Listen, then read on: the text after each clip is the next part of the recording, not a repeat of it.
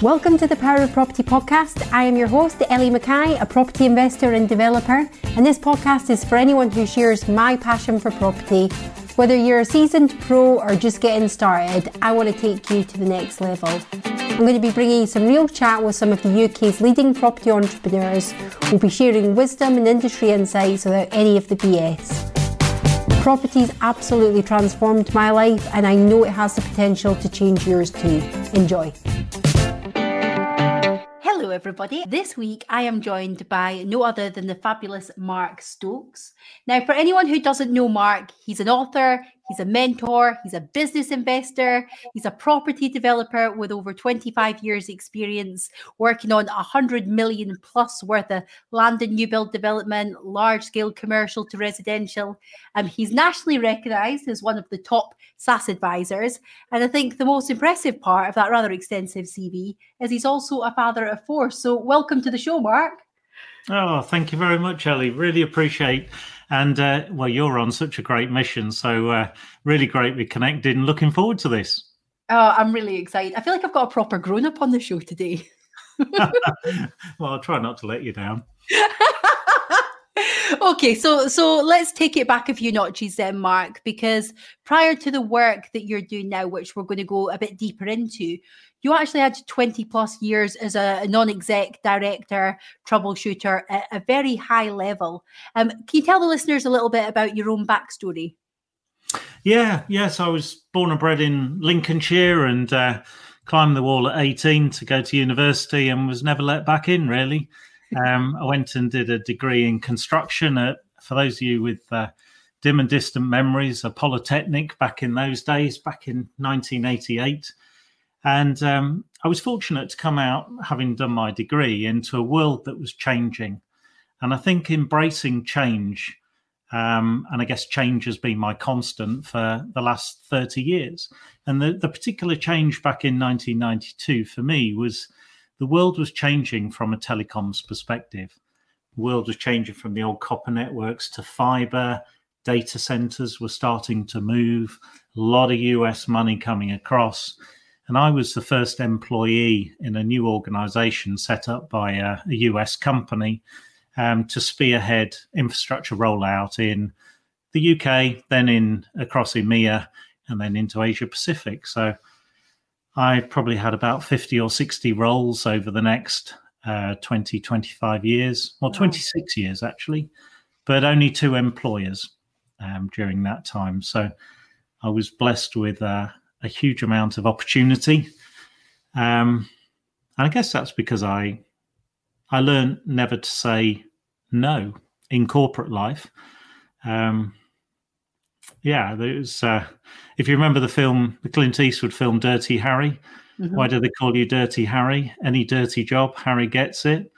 Well, I was the cleanup guy, the troubleshooter in corporate life. You know, if there was ever any issues, a project that was over budget, going, over program, delayed, they would call for me and I would go in, parachute in and try and resolve the issue.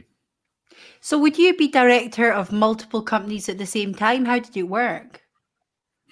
Yeah, I mean, it varied over time as to meet the demands of the corporate. I remember sitting in the 12th floor of an Auckland lawyer's office, signing the legal documents to become a director in New Zealand, whilst watching the America's Cup back in the year 2000, actually. So I've been a director in multiple countries around the world. Probably the most amount of directorships I've had in corporate life is probably 7 or 8. I certainly resigned from 7 companies in 2015. So I've been a non-exec director, a director in name, a director at a company's house, chairman. But it's always been not through ego. It's just been what has been required to serve certain needs. Sometimes the bank might insist on me as a corporate representative being on the board in some quite complex and intricate discussions. And obviously since leading corporate life, setting up my own group of companies, I'm on the board of many different organisations there as well. But it's not really the directorships that I focus on now. It's the shareholding structures and how they work with that multi-generational legacy that I'm working and structuring.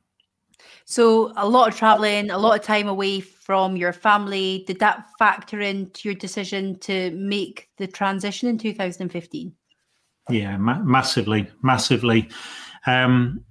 I'd lived out of a suitcase for many, many years. I've worked in 33 countries, 4 continents, and that takes its toll. I feel absolutely privileged to experience all the highs and all the lows. My glass is half full. I'll draw a positive out of any situation, any altercation, any scenario. But there comes a point in your life where it's not about yourself, it's about others. And yourself, a businesswoman and a mum. It's about creating that dynamism in your life that brings your passion for your family and your passion for what you love. And I actually love business, always have done, probably more so than I love property. But it's the time the children want at the younger ages. And I'm not ashamed to admit that I got that balance wrong. Certainly with my 2 boys, my children are between 11 and 21 at the moment. I got that balance wrong in corporate life. I did the best I could. When you don't go to the men's 100-meter semi-final at the 2012 London Olympics because you had a very specific board meeting that you needed to attend, and I couldn't even tell you what that board meeting was now, but I let my family down and didn't go to that because of that particular scenario. We had a Houston, we've got a problem moment at corporate life, and that was some of the expensive decisions that I chose to make. So it came to a decision where I need to put my family first, and I sat down with my wife and we agreed an exit plan. And that, to me, Ellie, was the point of freedom. Mm-hmm. That freedom, not financial freedom or whatever jargon we want to put on that, but it was the point where that freedom of choice, and I was triggering that freedom of choice. I'd not told anybody, but from that point on, the company were funding my exit. And don't get me wrong, I was working 70, 80, 90 hours a week, and I probably continued to put in those amount of hours. But that mindset, that mental shift, I was now starting to design my parachute for when I leapt out the corporate jet. So 3 months later, I sat down with the chief exec, negotiated my exit. She asked me to complete some mergers and acquisitions, which I ran as well. And when you're dealing with mergers and corporate transformations, generally that's going to come at the expense of lots of jobs. Mm-hmm. So I was doing the role that nobody else wanted to do in terms of redundancies and that sort of thing. I was pretty beat up by the time I'd finished that 9 or 10 month transition out of corporate life. But what a transformation that had started, and I was massively enthusiastic to then take on, that real legacy and custodianship of doing something for my family on my own terms.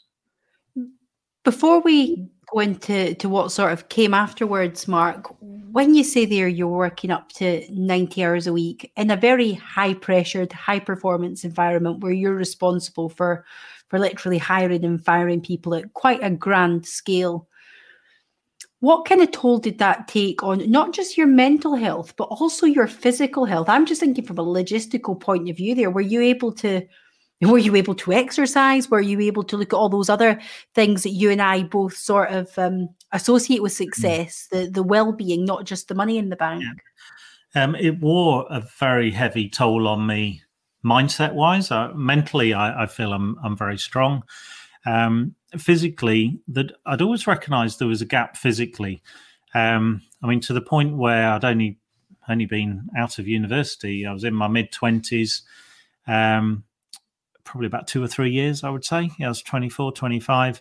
and I was missing that physical bit. And I joined the Territorial Army, and I also decided to become a free fall skydiver as well. Oh, wow. So just I used to. My passion was skydiving out of helicopters in the mid-90s. That's what I used to. That is not a normal hobby, could I just say? Well, no, I like to. Full immersion, I think, would be how you might describe some of my pursuits in the past. Likewise with going to the top of mountains and the bottom of the oceans. I've really enjoyed that. And again, in the probably in about 2008, 2009, I was coming up to 40, and I'd probably come off my fighting weight a little bit.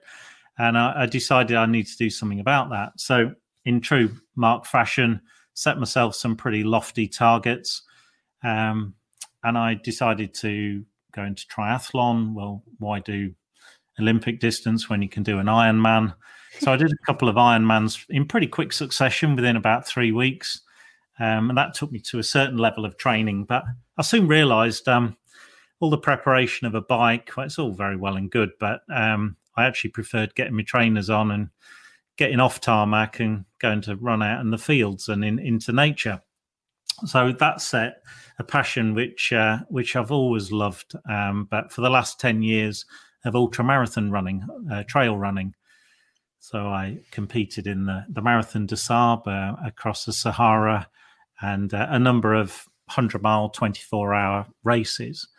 And wow. Can I just say, I've just got a next level of respect for you. You've done Marathon des Sables and all these ultra races. You're just flippantly saying, oh yeah, tops of mountains, bottom of the ocean, like jumping out of helicopters. This is insane. Yeah, look, I think what it shows you, and I'm nothing special. I have to work, and an admission. I know this is will stay just between you and I, Ellie. My discipline at nutrition is absolutely shocking. So in some respects, I absolutely need to do ultramarathon running just to kind of keep the timber off. But what it showed me when you're doing a race, I mean, my longest race in the UK, in fact, my longest 24-hour period. The Marathon des Sables was over 5 days and amazing 52-degree temperatures and quite incredible. But the attrition just wears you down over 5 days and your feet are falling apart and all kinds of things. But in the UK, I did a race, 107 miles over 24 hours cross country. And what it cemented in my own mind was when you put the power of your mind and the power of your body together and challenge traditions, when you've run for 16 hours non-stop just to stop for fill your water bottle up, your whole body just wants to crawl up under a hedge and go to sleep. What is it that drives you to that next level and keeps you going for another minute a day? An extra period of time, and you actually incrementally set your objectives lower and lower. You start off thinking, I want to run 100 miles. And after 10 hours of running, you're thinking, well, I want to just get through the next kilometer. And, by the time you've run, 20 hours, you just want to get to the next hedge line or next telegraph pole. And I think in life, sometimes you have to, yes, expand your vision, expand your goals, but there is a time and a place where you need to dial in and focus just on that for a very finite period of time, on those immediate challenges. So it gave me a different perspective here. And when you're running in the Welsh Mountains or Dartmoor in the middle of winter, carrying your own water and everything, you've got to know the warning signs as well. Heat stroke, hypothermia, dehydration. By the time you've got them, you're on your way to being taken out. So you've got to be very aware and in the moment. And over my corporate life, being in the moment, particularly being present in the moment with my kids on a Sunday when all I'm really thinking about is preparing for the board meeting on a Monday morning. So I've lived at both ends of the spectrum here and competed with those mindful challenges, and it's created some quite interesting moments in my life, to be honest. Some of which I'm proud of, and some less proud of. Wow, and I've got to ask, how did that conversation go down with your wife when you missed the final of the 100 meters for the 2012 Olympics? Don't go there. It's still a bit raw. No, and look, how unfair was that, And it's just not good. Not something I'm proud of. But she knew how committed I was. But although that was 2012, we sat down in 2014, Sharon and I, to make those decisions on my future. But it was still into mid 2014 when 3 months after that, when I sat down with my chief exec, explained the way my world was going, and she explained the way the business world was going in her eyes, and asked me to stay for that extra 9 months. So, it was May 2015 by the time I exited. But of course, that then brings another series of changes. I had this great vision of this multi-generational legacy and multiple companies, and most of it has come true. And I'm very proud of what the team and myself have managed to achieve in that relatively short space of time. But I think there's another lesson there. My wife and I have now been married 23 years, but just because I have the vision of being a business partner with my wife, my wife's a giver, a carer. She's got 4 children at home, our 4 children, and she's looking after them every day.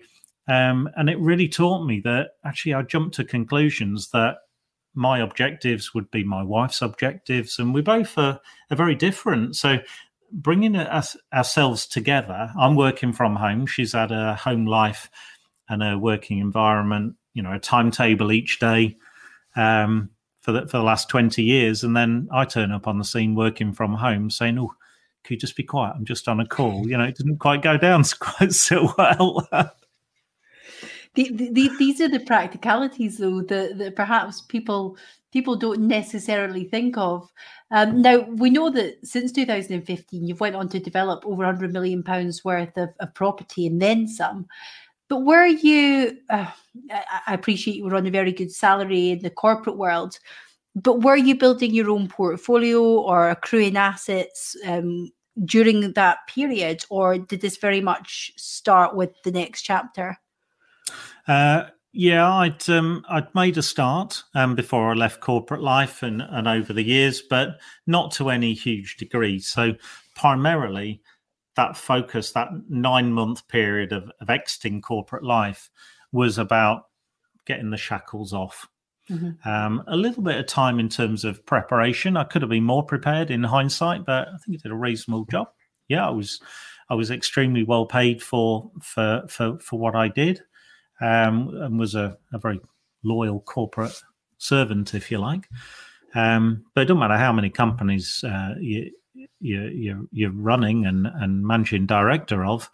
You still got to answer to the board, to the shareholders, and to the chairman. So there was quite a transition there for me to make, and that was really quite fundamental. Wow. Okay. So day one, your first day in your new adventure. I'm presuming that you'll have had a bit more business acumen than I had on day one, Mark, because I remember sitting at my desk with that. We got the office. My husband already had an office from his other business, but this was all new to me. I'd only ever been an employee before, and more recently on job seekers allowance after I'd been made redundant. So I'm there with my new laptop and I've got all the gear, no idea. I've got my leather binder, I've got all these gadgets sat there, and I just remember sitting there and saying to Mark, "It's like, right then, so what do I do?" And he's like, I spent my entire life kind of being told what to do, although I'd had autonomy in management positions and things like that. The whole concept that I was a captain of my own ship really took some getting used to. How was that for you on day one? Can you remember? Yeah, I do. I remember it very, very vividly, and I think all of us, if we're honest, once we've exited corporate life, and on that first day, it's like, wow, not why did I do that, but wow, this is what it's going to be. How do I? Time management is really interesting because you've got to actually adjust to the business not running your life. There was a metronomic we had management meetings. I would be going into work. I'd be heading on the red eye to Paris or Frankfurt or wherever it was, in my corporate life. Board meetings to prepare for. My PA would come with a big folder of things to sign, and so all of that gone away. Now, I have to be autonomous. I have to design my day. What is my strategy? But I think one key thing here, and I work with a lot of people who want to leave corporate life in many ways. And I've mentored people for about 23 years. So it's something I really enjoy. A lot of people will throw the baby out with the bathwater. They will take those skills. They want to be as far away from corporate life as they possibly could be. They've made that move, but just pause, take a step back, reach back into that corporate environment, reach back into your career, and recognize the huge amount of skills that you've curated and nurtured over the years. And how can you draw that? How can you repurpose those skills? As a developer, we repurpose existing infrastructure to serve a future need. We'll take those existing skills and repurpose those and design those, be proud of them. Not everybody agrees with your view of them. I remember when we did one of our first developments, only a matter of months after leaving the job. It was a 16 apartment commercial to residential conversion, and the bank finance, the development finance asked me and my fellow directors for a CV of what we'd achieved, and I could tell you about $1 billion of infrastructure around Asia Pacific, £80 million data centers by the dozen, huge amounts. And I said, that's all very well and good, Mark, but how many 16 apartment commercial conversions have you done? So it's just dialing it down into a different language for a different recipient. So that was quite humbling, and it kind of brings you back down to earth. And you've got to earn your 5-star McDonald's badges all over again to some degree, but that really didn't take long. So for some people, that repurposing of the skill set and recognizing what their strategy is might take an hour, a day, a week, a month, a year. I mean, for me, I kind of gave myself the day off and have a big boy pill and get on with it. So dive straight in. And I know that within your first 6 months, you bought something like 25 properties, but you realised quite quickly, and I think it's quite evident why, listening to your backstory, that the smaller sort of buy-to-lets, the HMOs, it was never really your sweet spot with the experience that you're already bringing to the table. You're a lot more comfortable with the bigger numbers, the more creative developments, the land and new build, the larger scale commercial conversions that you were talking about. How long did it take you to really come to that realization and transition? About 30 seconds after my wife drew my attention to it, if I'm honest. So yeah, I bought a 10-story block of flats and about 16 properties in the first 6 months. So we did some great things in 6 months, but most of those were going north for cash flow, if you like. And Sharon just said, like, can we just have a word here? You left the job, spend more time with the family, but you seem to be spending more time at the A1 and the M6. We revisited the reason why I left corporate life together. And that's the frankness that you get with so many years of marriage, I guess. And she was absolutely right. And do you know one thing, Ellie? On this, the reason why I was acquiring these properties was a real connection for my children, for my family. In our SAS pension, we hold commercial property, quite a lot of commercial property, and I can take my children to go and have tea, snack, coffee in one of our properties that has got a cafe in, and they can connect with it. So this is our pension, is it? That's the type of questions they're asking. But the properties I bought up north, they never saw, they never will see. I've sold quite a few of them and just, asset rotation, but they couldn't relate to it. No. And resonance is really important. And I miss that connection. I went for assets, and it taught me a real lesson that in the future, I will only ever strategically acquire assets. It's not the physical asset itself. Property is just a vehicle to get you to where you need to go. So it had to be the strategic alignment of assets with the right tax structuring and everything, but also the locale as well, so that my family members, loved ones can actually physically connect with it, because that will help, really connect them and take them on their learning journey as well. I love that. And there's quite a lot to unpack with what you just said, but you've mentioned SaaS, and this is one of the things that you are synonymous for. So if you wouldn't mind just explaining to the listeners a little bit about, firstly, what SaaS pensions are, and also your own personal story, because we mentioned the big salary from the corporate role, but up until your sort of awakening, if you want to call it that, with SaaS, you were like probably 99% of the population that got your letter every year. You pick it up, you read it, and hope it would do better the following year. And that was literally the extent of it. So your depth of knowledge in this area is now second to none. How were you first introduced to SaaS? What is SaaS, and why should we care? Yeah, no, I'll unpack that. There's a few layers to that one, Ellie. As I mentioned, change is, it's a constant in my life. I've always been thrown into adverse situations, challenges, and I love that. So it won't surprise you that challenging tradition was incredibly important to me. Mm-hmm. When I moved from corporate life, having a nice salary, well taken care of, but knowing, and again, this is something that people leaving corporate life need to understand. If you've got a big salary, I'll keep round numbers. If you've got £100,000 salary, you don't need to create £100,000 income outside. The tax efficiency and structuring and how you use family members and shareholding and everything can have a massive impact there. And I wanted to challenge every layer of tradition there and do something different for the family. I knew tax structuring, starting with the end in mind, was super critical. So, something right in the crosshairs for me was my pension. And at the age of 44, when I left my job for the last time, I had no idea about SIPs or SaaS. I had a pension, and my pension strategy took me about 10 minutes each year, enough to open the envelope, as you said. Hopefully that'll be better next year. That was pretty much it. So very quickly, I had to distill that down. What am I looking to achieve? And there was no books available. There's no websites, no Googling really at that time.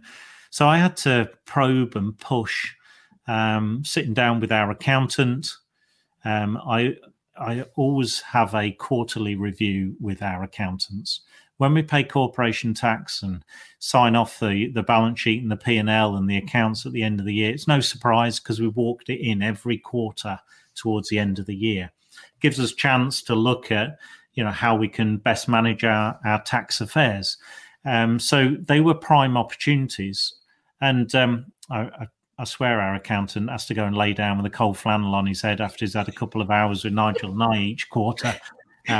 Maybe extensive counselling as well. But it's that probing, real probing and challenging. And no, I'm not happy with that answer. Try again, try harder. Well, let's bring a tax advisor in, push. And we came across some of the nuggets of SaaS. And we worked incredibly hard, but we don't suffer from procrastination. Due diligence is right at the epicenter for my business partner, Nigel Green, my longest serving joint venture. We met in 1997, became directors in 1998 together, and have multiple business interests together. And and he's a fellow trustee as well. Him and his wife, and myself and my wife in our SAS. So there's a testament to joint ventures, and I've seen joint ventures in my troubleshooting exploits. Why they fall over, why there can be challenges, and I'm not one for going into something with linking pinkies and walking into the sunset, because I understand the nitty gritty of the fallout when things aren't structured right. So I knew my SAS had to be structured right. So we created the SAS. And for those that don't know, a small self-administered scheme. It's type of pension. You can have up to 11 trustees there, and it gives you a huge amount of flexibility in taking control. It's for directors, for business owners, of taking control and latitude of your investment decisions. Now, I'm not an advisor. I'm not professionally qualified in pensions. Quite frankly, don't want to be. But what I have got the good sense and purpose to do is go out and find great people who surround me in all quarters, all areas. And I put them together and challenge them.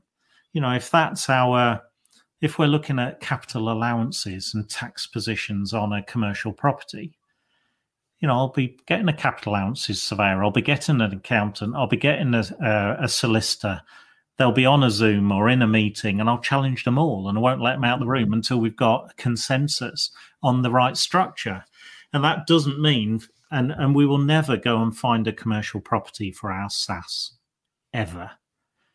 We'll find great deals. And then we'll look at how best do we structure that deal. Mm-hmm. And the reason why I mentioned capital allowances, without going into detail, is a SAS is a trust. It's a tax efficient wrapper. So you're not going to be able to get capital allowances if you hold a commercial property in a SAS. So I'm going a bit deep and forensic, and that could be a reason why we might choose to house the commercial property and acquire it in another structure, a limited company. So I use that as quite a complex illustration of it's all about the structuring. That start with the end in mind, thinking outside of the box. And those that walk around navel gazing, looking at their feet, that's akin to a property developer or an investor just looking at one deal. Mm-hmm. You've got to open your peripheral vision, look at the context. It's very rarely about one deal. It's about where that deal sits in concert with all the other assets at your disposal. And that's where I work with most of my mentees, or have been a non-exec director for 15 odd years as well, is seeing the different perspectives and seeing that longer range horizon, what one's trying to achieve, and how best to do that in the most risk assured manner. I love that. And you mentioned there about the importance of surrounding yourself with specialists in all aspects of life. And you also mentioned there that you now mentor and coach countless other people now to build their own wealth and long-term wealth in a very sort of safe and sustainable manner. But do you have any coaches or mentors yourself, Mark, or have you had historically, or do you just work on more of a consultancy basis? If you need a bit of information in a certain area, you will extract that from said person? Yes, in the simple answer is yes, constantly in many ways, shapes or forms. Some of them never knew they were my mentors. I've had the privilege of standing on the shoulders of giants for 3 decades now in various businesses, in the US, across Europe, Middle East and Africa and Asia Pacific. Seen some real trailblazers, people who challenge tradition. My first employer, 1992, straight out of university, was a gentleman you'll now know, David McCourt. Oh, wow. I'm trying to get David on the podcast, actually. So David McCourt was my first employer. The organisation I joined was McCourt Kiewit International. So I saw at first hand how somebody could open up the UK telecoms market. And he was working with a very large US organization, ex-chairman of BT. So just seeing phenomenal seismic shifts. It can only lower, it can only raise and avert any lowering of your attention. You look into their horizons. You're really shaping big visions, big pictures. But of course, much of that is concentrated in the corporate envelope. And it's another thing entirely, transforming that into making sure it affects your personal economy. Wow. And now that you're a mentor and a coach yourself, I mean, was that ever part of the plan? Because you're not really short of things to do. Yeah, we're just chatting before we hit record, and you've got so many developments on the go. You're arranging events. You're involved in so many different businesses in different sectors as well, not just property. You're doing all your stuff with SaaS. How does the mentoring tie into it? Is that more just a passion project? No, it's a business. We established Equa Academy a number of years ago, but the reality is I've been mentoring since 1998. That was a core part of, if you think of my leadership role, I've led teams of 50 to 5,000 people pretty consistently, and they've all been in different countries at any particular time. Particularly worked with ex-armed forces personnel, because we wanted people with a high degree of intelligence, but a lot of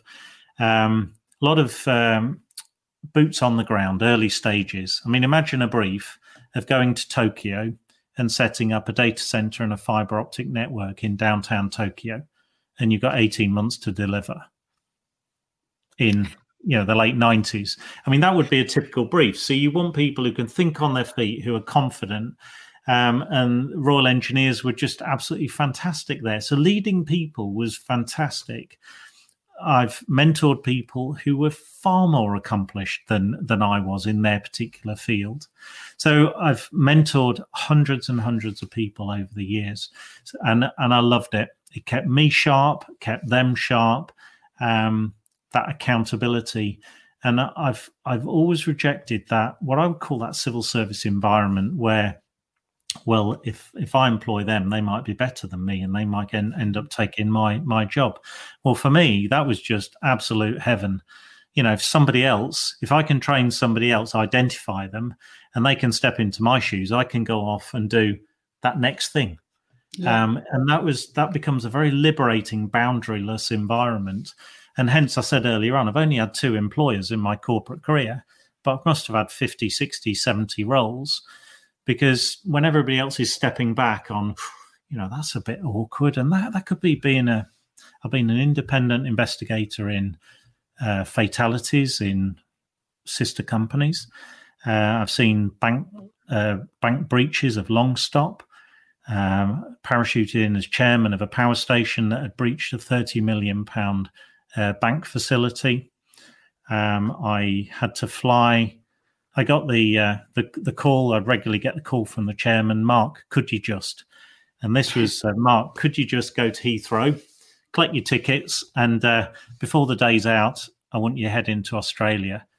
We had a country manager there who left, and we needed to take control. So when you landing kind of boots on the ground, when you land in those type of environments, what you're faced with is people looking at you for leadership, but also people ducking for cover, people looking to throw rocks at you, people blame game, people stunned into silence, all these scenarios when you think of the adversity there.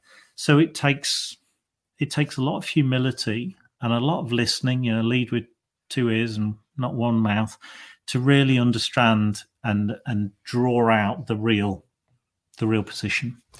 And it's only when you've got that full sit rep, that situation report, that you can really dissect it and put into place an action. And the only way you're going to build any of that is with trust, building trust.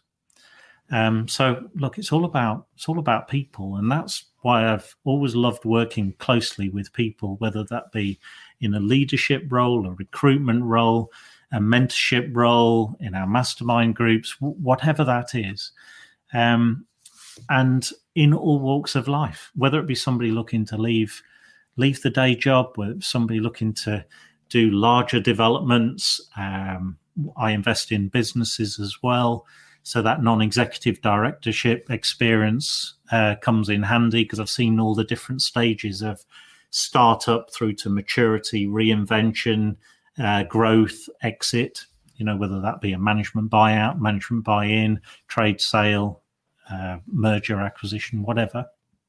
So all these leave traits. They leave clues. They leave. But I think probably the thing that it's left with me is a calmness under pressure. Mm-hmm. There is very little that rattles me. I've seen a lot in my life. One thing I didn't say back in '89, I was literally in my first year of my degree course, and I went to a football match, and that turned out to be Hillsborough. Oh God! And when you see children in particular take their last breath, it only can sear something on your soul. It changes you. It changes your outlook. And I could have spiraled into significant despair. I don't think anybody knew what PTSD was back then. I don't know whether I had it or not, but I know it felt a pretty shit place to be. And I decided to turn that into, those children, they couldn't lead a happy life of success, and they sadly taken their last breath. But what I could do is live my life leaving nothing on the table, just going for it, hell for leather. And I think that's the point. Why do a static line jump when you can become a free fall skydiver? Why go snorkeling when you actually can become an advanced paddy diver? Ultra marathon running, I could have tried to do a half marathon, but I tried to run 100 miles in a day. Always pushing those boundaries, and it's led to an insatiable desire to find out how deep my reserve tank is. And that's one of those real inner drivers for me. I don't want to lead a life that's been useless. And I actually find that kind of morally repugnant to do that. It doesn't work for me. And I think it does stem back from those traumatic days on that Hillsborough Terrace all those years ago. I can just imagine the imprint that must have left with you, but to have demonstrated the mental resilience that you did. We people talk a lot about turning the pain into power, but you've used that as motivation to really extract and maximize the most out of life. But how do you as somebody who feels so compelled to see how far you can take things and be the best version of yourself, on the flip side of that, how do you know when enough is enough? I think that's a great question. And one of the greatest strengths in business and life, I believe, is humility. And you asked me earlier on, where do I take my mentoring from? The reality is from all over. I learned there is no interaction where I don't take something from, and hopefully I leave something more in return.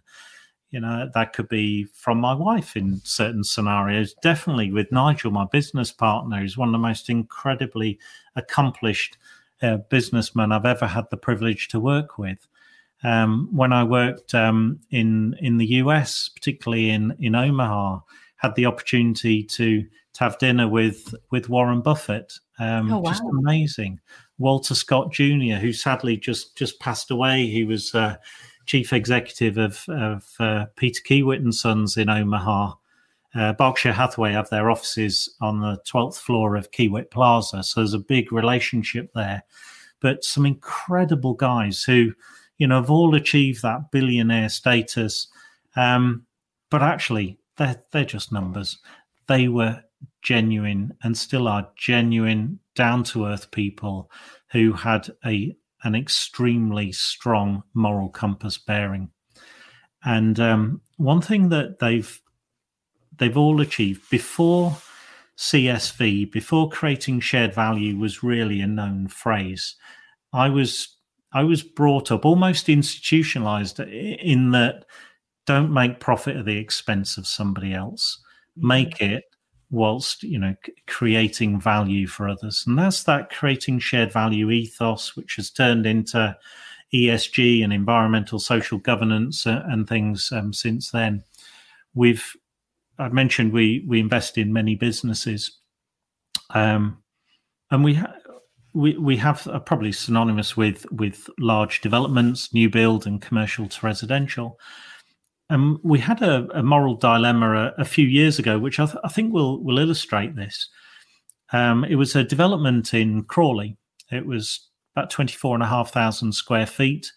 It was a 44, or we turned this into a 44 apartment permitted development, commercial to residential conversion. And there wasn't PD on airspace back then, so we went back into planning for a new floor on and an additional 9 apartments. So this was fantastic development.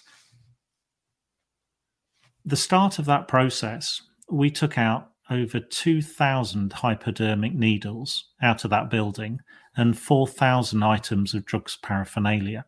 And this is an environment where the next door neighbours are gardens, chimney pots. It's housing. We've got kids out at play. So there's quite a lot of antisocial behaviour. And again, coming back to challenging tradition, as a developer, we were not happy that we were celebrating the transformation of this rundown building into beautiful apartments. Because morally, what had we done? We'd kicked the can down the road. We'd sent the drugs problem down the road. We hadn't attempted to address the deep societal impact and challenges. So we decided we had to do something about this. Now, I don't have the skills to address the habitual drug taking in Crawley. I'm sorry, I haven't got those skills. But what we decided to do was akin to, I suppose, carbon offsetting. You still might get on a jet, but can you plant a few trees? Or, that's sort of vernacular. So what we decided to do was Nigel and I teamed up with Richard and David at Cornerstone Place. And Cornerstone Place is there to address the needs of street homelessness and help alleviate. And over the last 2 years, we've created a secured pipeline, which is now entering construction, and in fact, some of them are completing, of 6 developments, which are creating 2 million homeless bed nights. Wow. And our target is to achieve in excess of 10 million homeless bed nights over the next decade. And in doing that, we'll save the taxpayer in excess of 49 million a year, which is enough to provide a small county of resources for all the blue light services. So it just puts that into context that there is an offset activity there which can deeply penetrate into some of the most fundamental challenging issues. And we're recording this podcast, in the middle of winter, and it was absolutely freezing this morning. And you think somebody is huddled in a doorway there, somebody in a poor, poor condition in life through whatever scenario. And so yeah, we're pretty humble, and I would rather focus my energies not in creating flashcards and false scenarios. I'd actually rather make an indentured impact in society and become a business for difference. Did you always have that social consciousness? Because when we listen to people like Simon Sinek, it's all around what is your why. I feel that sometimes there can be a pressure for people like myself that are relatively new to business, pretty much still a startup after just less than 4 years. Whenever you sort of do podcasts and things, the same question comes up, what is your why?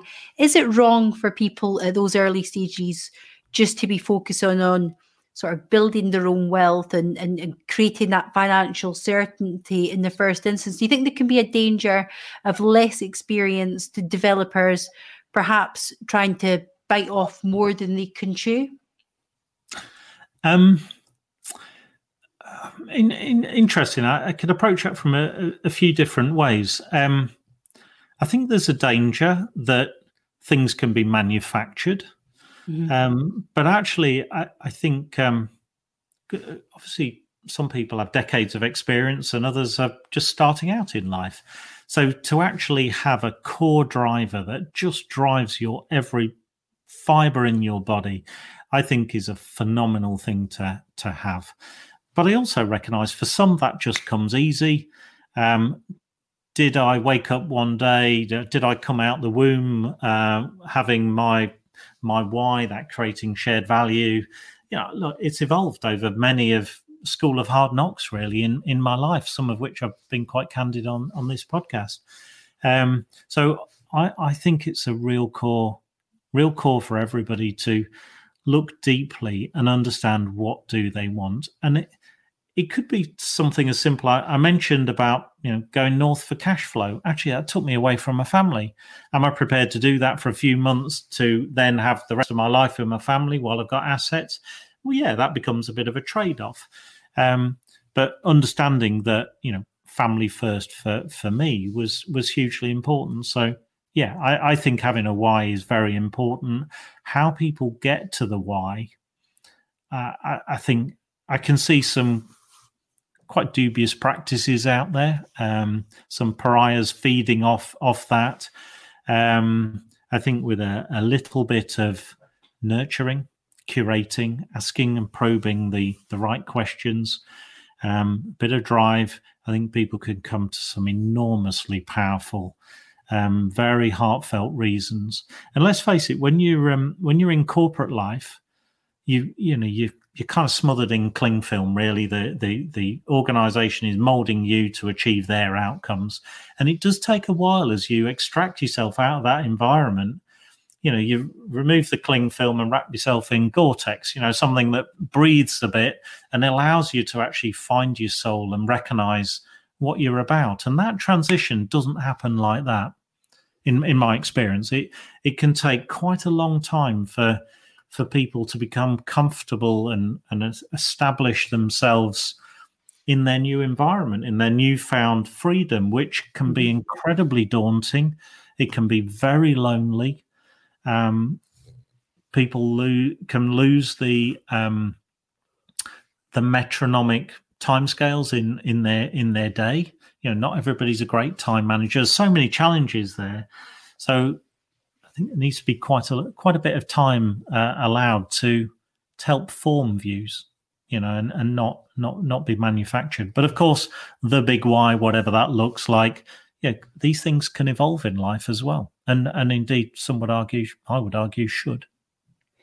No, I love that. It's a really good answer, and actually, I think it's also highlighted the importance of mentorship and coaching and working with people to really help you do that deep work, which you can then start using your own example, start incorporating that into your personal world, your personal and your professional world, for sort of joint good. And I do think there's a misconception that we all need to wait until we're multimillionaires before we can start making a positive impact in society. And it's definitely not been my own experience. And, on a smaller scale, I think sometimes when you've got to take the action, haven't you? You've got to keep putting one foot in front of the other and surrounding yourself with the right people that you alluded to earlier. And when I initially started on LinkedIn in particular, with the social media presence, which is now sort of taken on a life of its own, it was for one purpose only, and that was to raise private investment, to raise investor finance. It's the thing I always kind of bang on about. People need to know who you are in order to do business with you. But actually,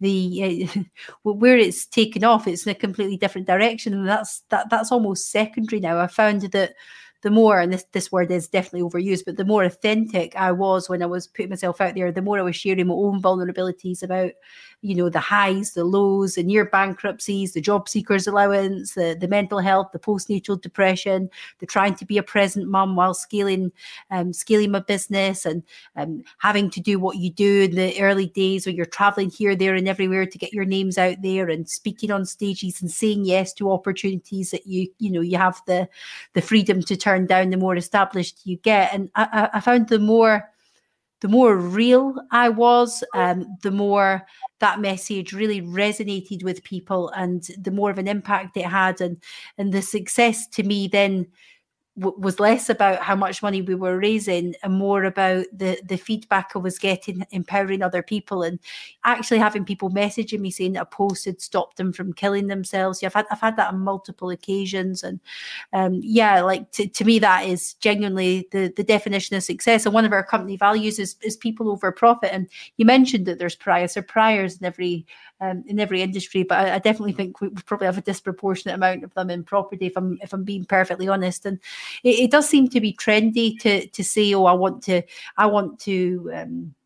impact 1 billion lives, and really when you look a little bit, when you sort of peel back to what that individual's actually doing, I think that they just mean sell X amount of courses, which we're all here to make money. I don't begrudge anyone doing that, but often the actions and the message aren't aligned. So I think when you speak to someone like yourself who's really like walking the walk and leading by the front, I mean, that example, the impact that's having tenfold, the money it's saving the taxpayer as well. And it's I think it's really special, Mark. I just want to commend you for that. I think that's what it's all about.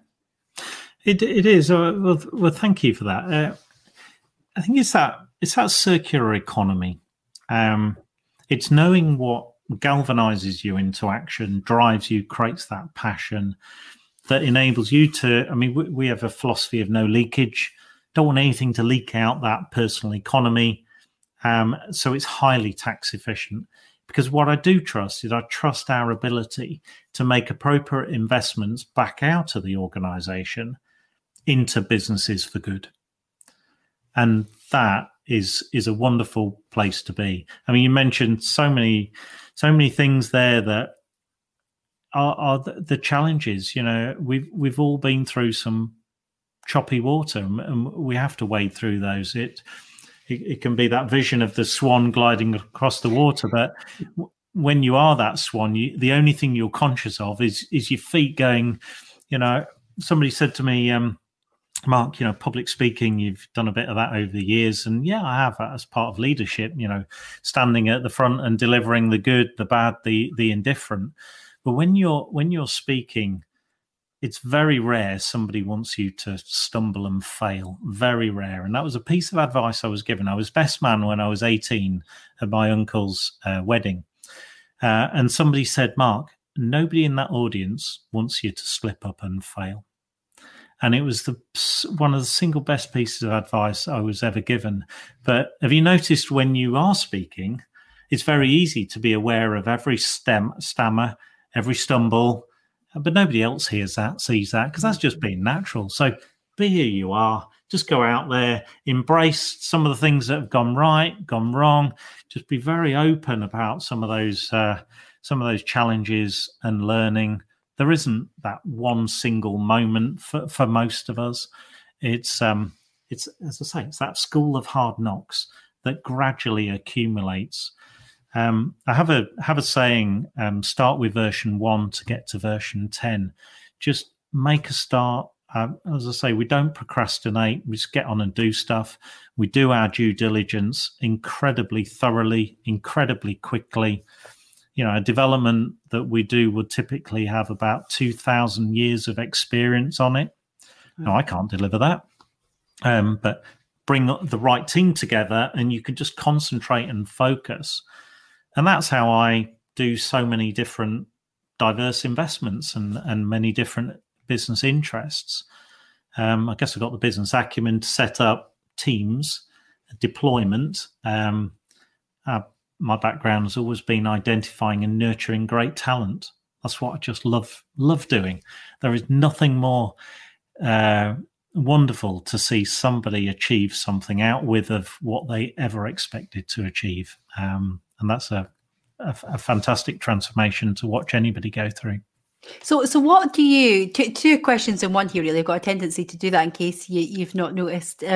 But what do you look for an up-and-comer, firstly? And which would you say are the trainable skills compared to or are all skills, I don't want to put words in your mouth, are all skills trainable? You know, are there certain attributes that you really look for that are a must? Yeah.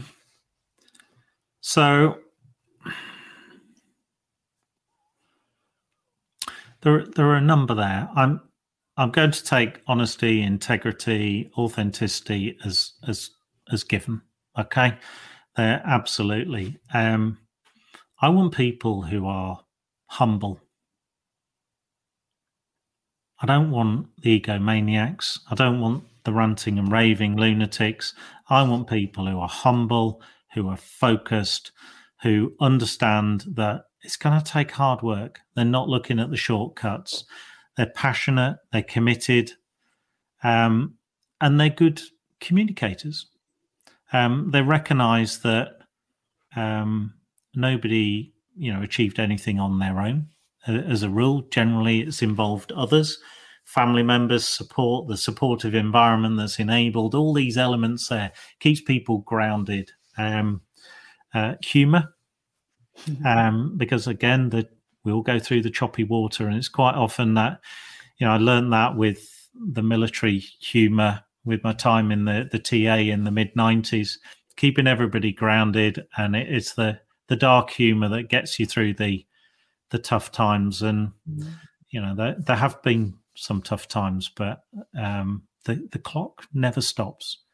Even when you're fretting, you're fearful, wait it out. You can drive through that, and the end of that scenario will come, and you'll emerge out into another scenario. Hence that start with version 1 to get to version 10.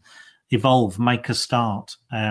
Every single one of our business decisions, investments, developments, whatever, have made a start, and version 2 has always been better than version 1. Version 8 has always been better than version 7.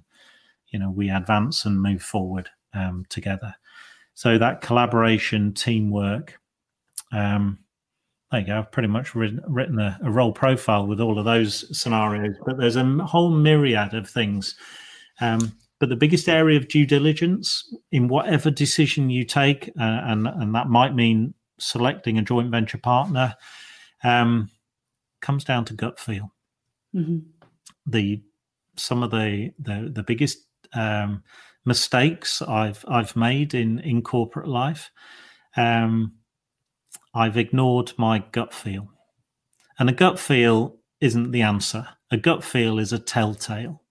It's a telltale sign to go kick a bit harder, go and probe, go and find out. And if you ignore that at your peril. And more often than not, that's as an issue will have arisen, and you've failed to identify and correct it at the early stage, and it'll just snowball. Wow. You've just been providing so much wisdom throughout this. I feel like I need to listen to it back and take some notes. So, Mark, I could chat to you all day, but I appreciate you're very busy. What is your mission? So my mission is to create shared value amongst everybody that I touch, every interaction I have. My family are first for me. They're everything. They provide me the security, the love, the affection, and the confidence to be able to create a huge stage, to be able to roll out that creation of shared value.